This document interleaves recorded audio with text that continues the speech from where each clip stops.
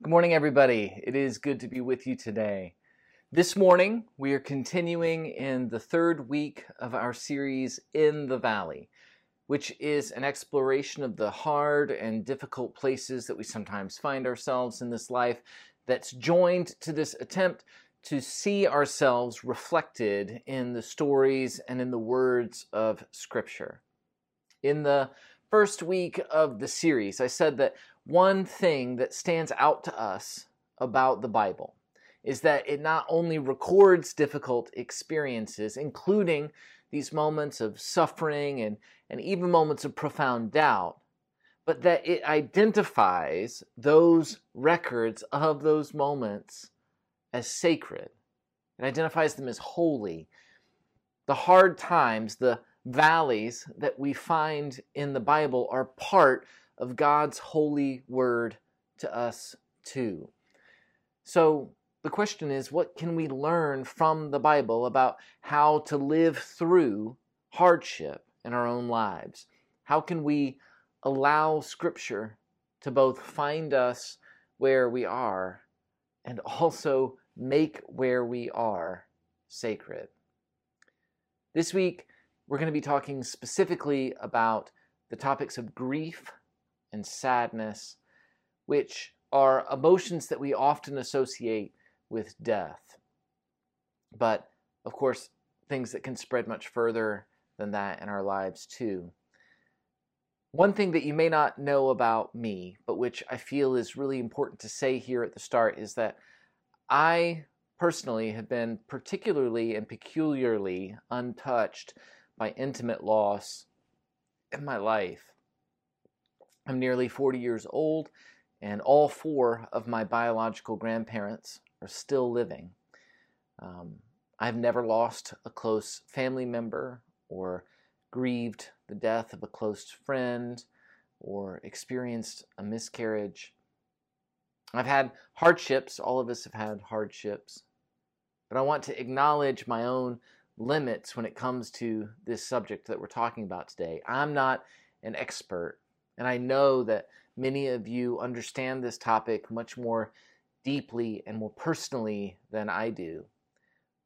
My prayer, however, today is that the Holy Spirit will make more of my words than my words deserve, and that they will provide empathy and comfort and hope that's far beyond what I have to offer.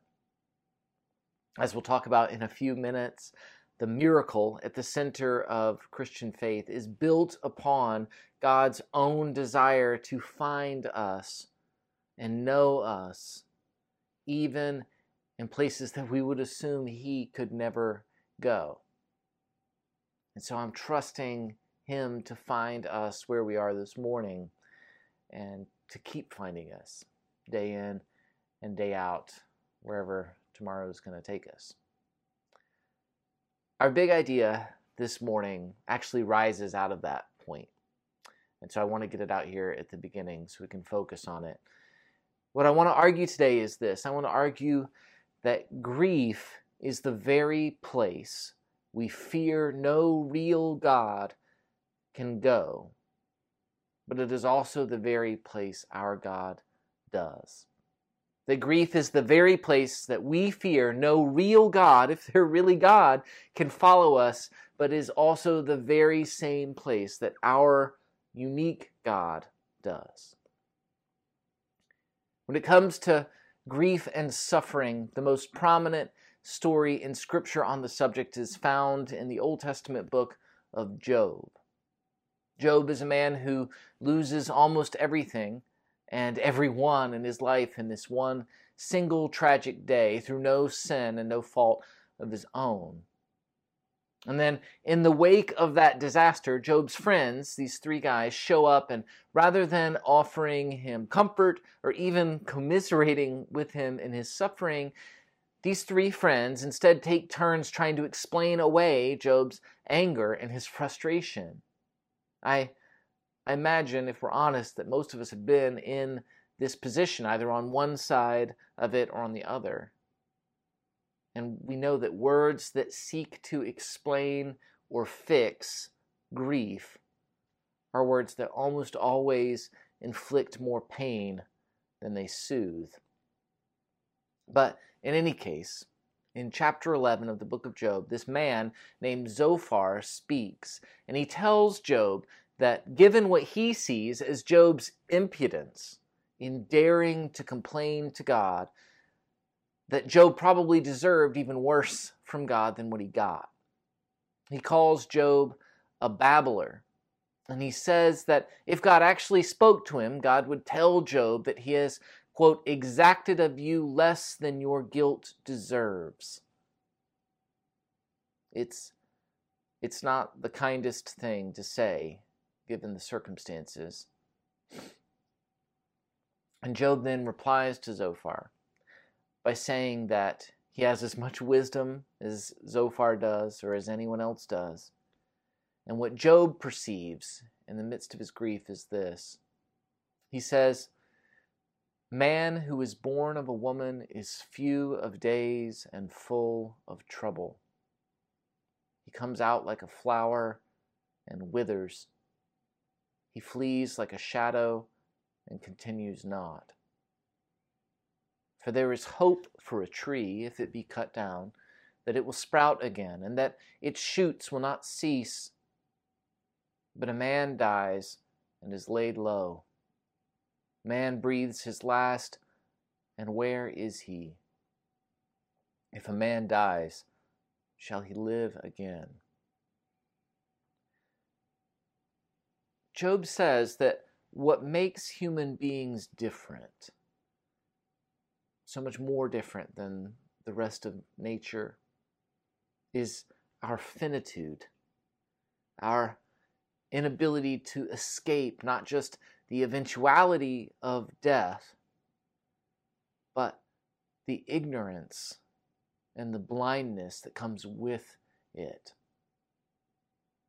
At the end of chapter 14, Job says this. He says, "But the mountain falls and crumbles away, and the rock is removed from its place. The waters wear away the stones. The torrents wash away the soil of the earth.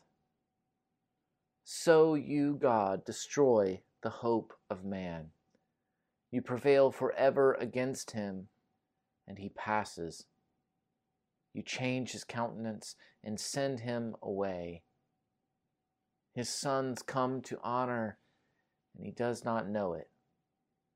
They are brought low, and he perceives it not. He feels only the pain of his own body, and he mourns only for himself." What Job points out to his friend Zophar is that the real terror at the heart of being human, the real horror of grief, is that we are ignorant. We don't get to live forever. We don't get to understand why things happen or what will happen one day when we're gone. If our children come to honor, will we know? If they're disgraced, will we see it? Can any of us really understand the pain of anyone other than ourselves? Can we really understand it?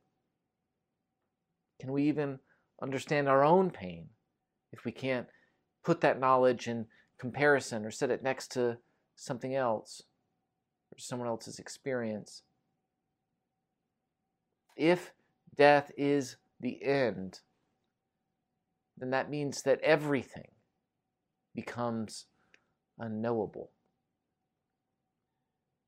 We're talking this morning about grief, and I think that we might define grief not just as the experience of losing someone or something close to us, important to us, but also as an encounter with the limits of ourselves as human beings.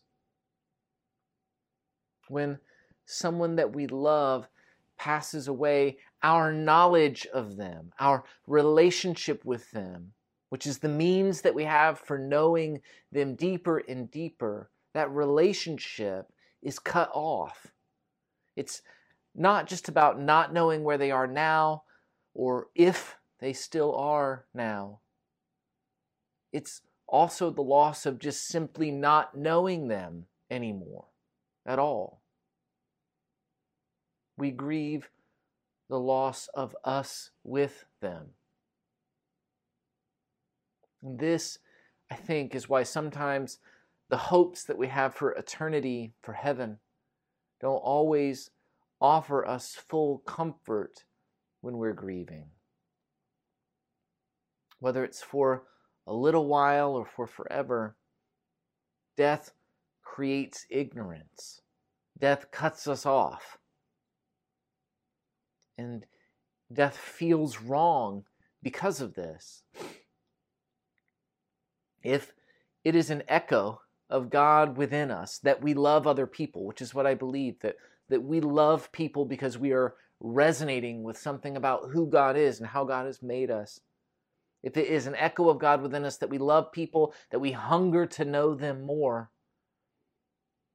then how can it be that the natural order of things, how can it be that the world that God created interrupts that love so abruptly, that it can interrupt that love so completely? It's cheap to say that it feels unfair, but that's often the thing we most feel like saying, isn't it? And so maybe when we say that's unfair, maybe we're not altogether wrong. Maybe there's truth in it. So what I'm saying is this, that if death is this terrible blindness, and if grief is this cutting off of love and knowledge, and the question is, what can God, if He's God, possibly have to say about it? What can God know of death, of grief, of being cut off from anything? If you're listening today and you are in the midst of grief, as many of us are, is this your question right now too? Where is God here? Where is God here? If so, Job wrestles with this question too. And we know this because Job's words wrestling with it are Scripture, even in their grief. And what Job says is this. He says that God destroys the hope of man, not out of meanness or vindictiveness, but because God is fundamentally different than we are. Specifically, God is eternal, which means that God prevails against us the same way that water prevails against stone, Job says. And that is that water keeps coming forever. There's no end to it, but the stone that water hits wears out and dissolves over time.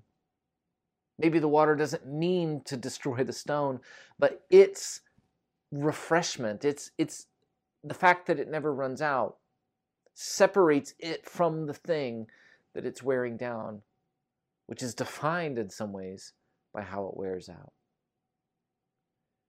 Which means that, according to Job here, perhaps the real tragedy of mortality, the real tragedy of death, is that it's the one thing that an eternal God cannot do. It's the one thing that an eternal God can't know.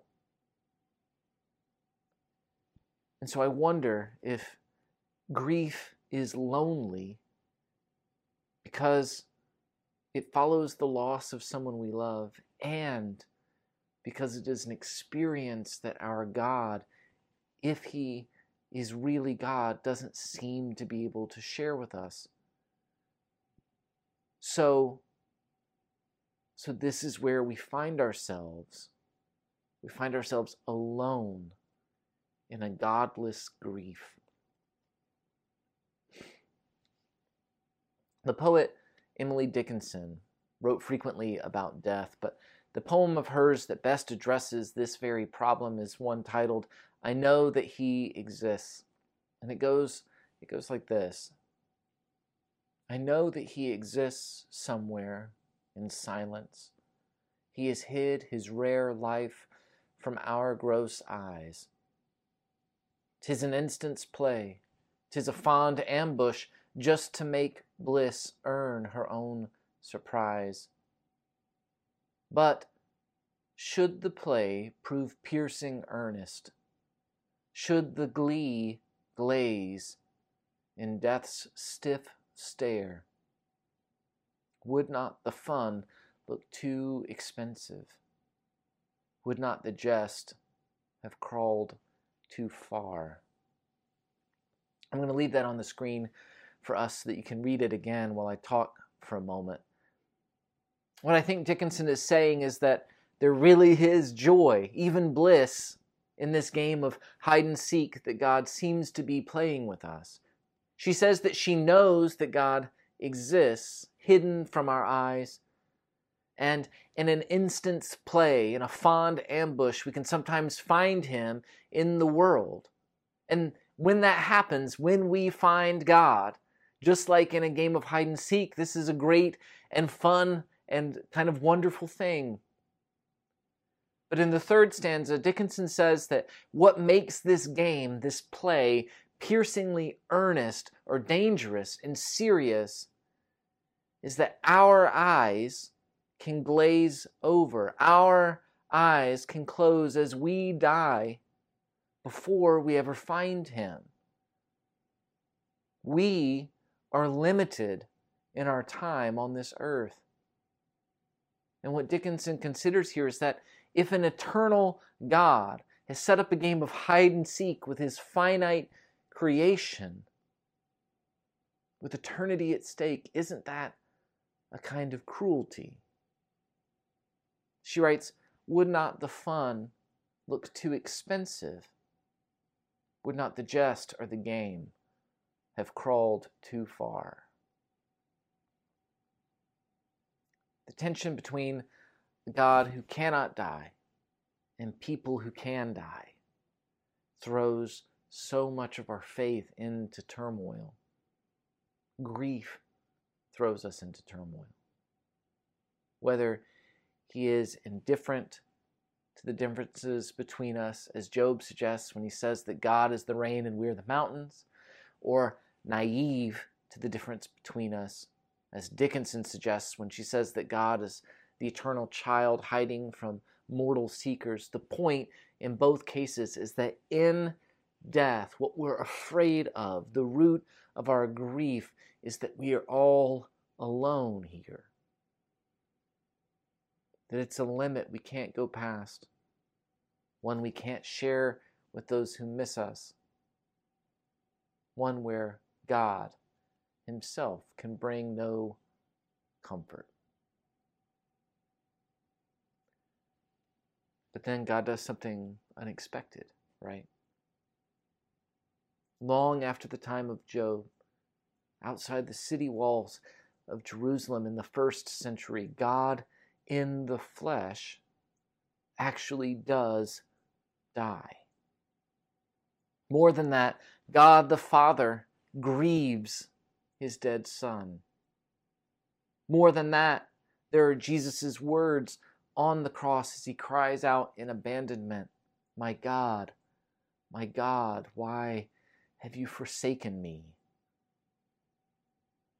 Which means in the Jesus story, the God who cannot know death, the God who cannot know grief, the God who cannot be alone, dies and grieves and is forsaken. So why? What good could ever come from such suffering, from any suffering?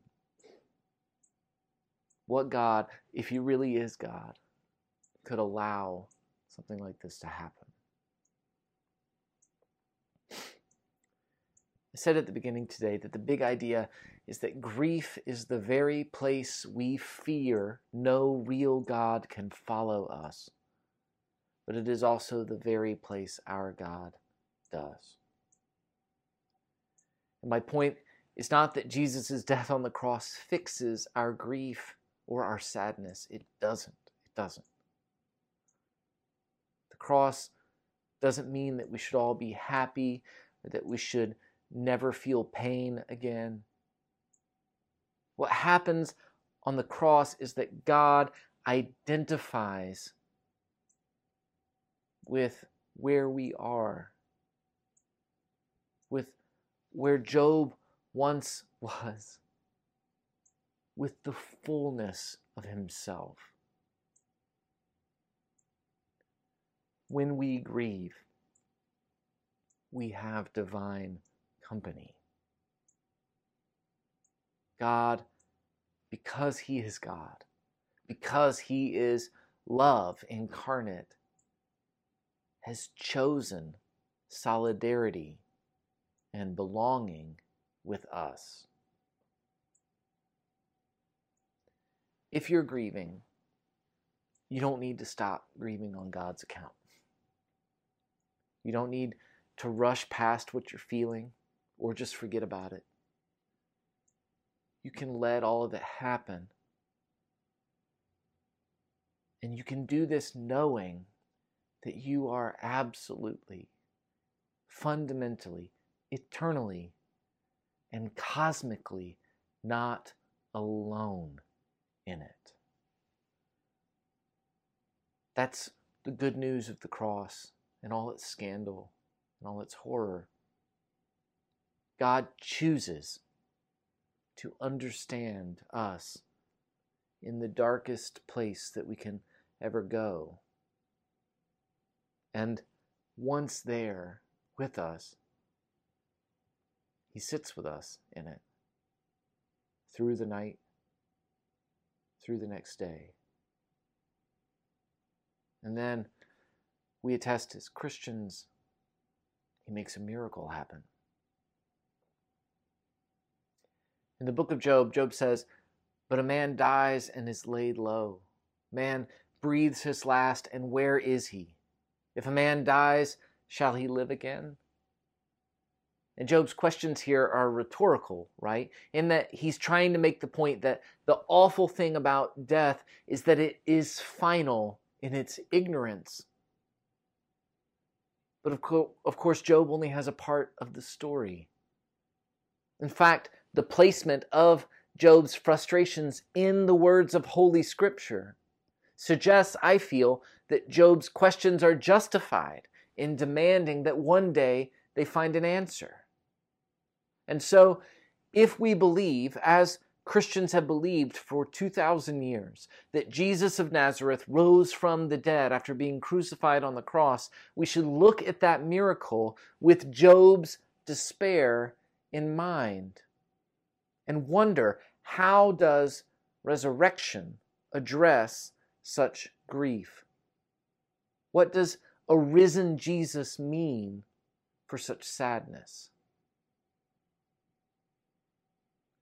I think the answer is that it means that whatever it is that death breaks is not broken forever. Whatever ignorance death creates cannot be permanent. Whatever else it means, a dead Jesus who lives again proves that there is more. I think God meets us in our grief and dwells with us there.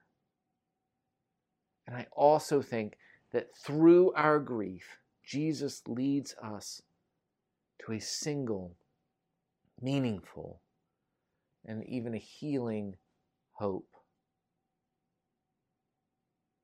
God's love is not finished with us.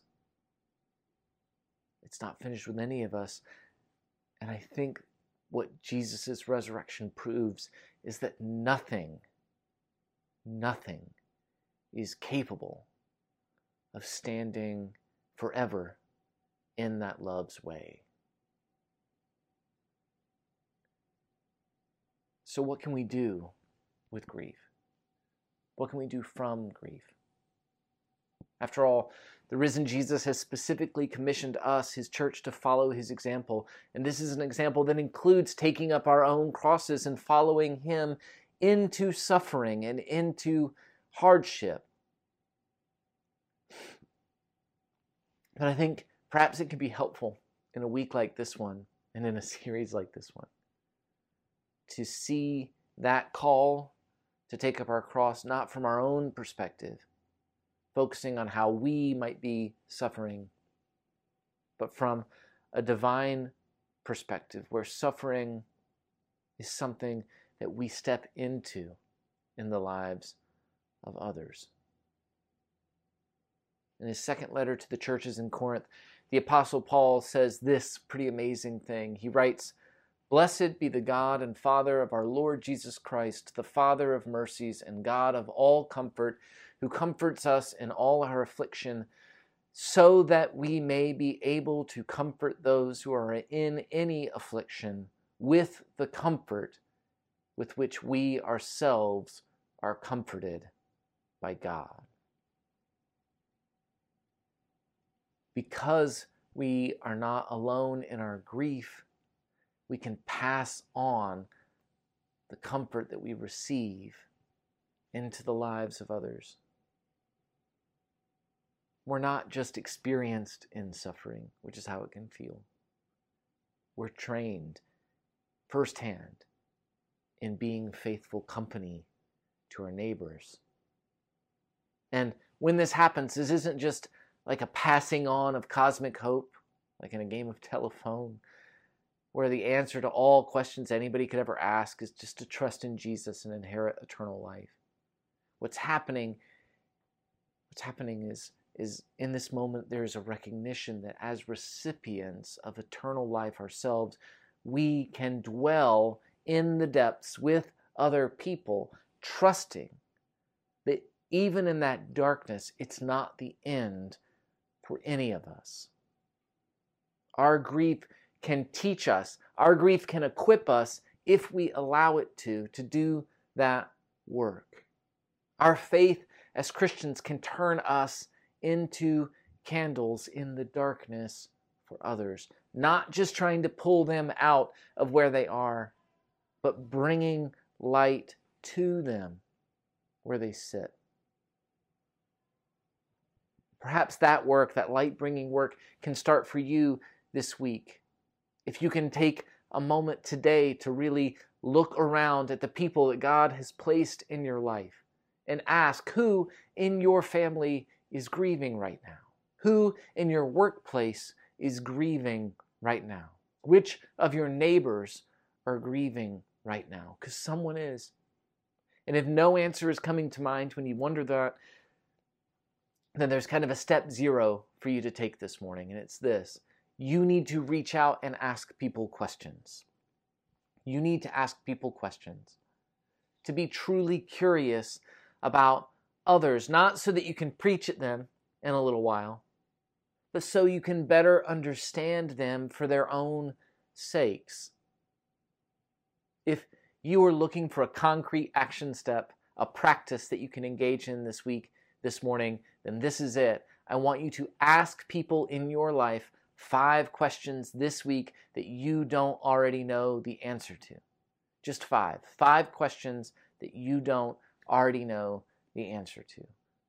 And if you do that, it's going to help you really get to know them and to build the foundations for a relationship where you can be a meaningful support to them in a time of trouble. And then, if you do know somebody who is grieving, then the challenge for you this week is to ask to sit with them. To ask to sit with them. To be a person of hope, not because you're trying to drag them away from where they are, but because following a God who has beaten death gives you the courage and the hope to voluntarily sit in a place of grief in a valley, a place that no one but a loving God would choose to go. You cannot predict what kind of impact an act of real sympathy in the life of somebody else can have. Truly, you can't. And then finally, if you're listening this morning and you're still in the depths of your own valley today, know that if you're listening to this, then you are a part of this church community. And it is not unfair to ask any one of us to come sit with you. My friend Isaac often says that a burden shared is half a burden, and a joy shared is twice the joy. That might be a bit cheesy, but it's also true. So let us share your burden with you so that your load can be lightened. And then in time, when joy creeps back in again, that joy can flourish and multiply in all of our lives because of your courage in asking for company. No matter where you are, no matter which of these steps applies or doesn't apply to you, the thing I want to close by saying is this: let's love one another, friends. Let's love one another as we have been dearly and intimately loved by God. Grief is important, but grief is not the end. I'll pray for us. God, thank you for being who you are. Thank you for finding us in desolate places. Thank you for keeping us company when we're hurting. God, help us to see you in those moments. Help us to feel the relief of your company with us. And God, show us in time how to go and do likewise in the lives of others. Help us to be people of comfort. Train us to be people of comfort, that we might better imitate you. And through us, people will gain a clear glimpse themselves of who you are. We love you, God, and we thank you for your presence with us. We thank you for the work that we're called to. We just thank you for being who you are. In your Son's name, amen.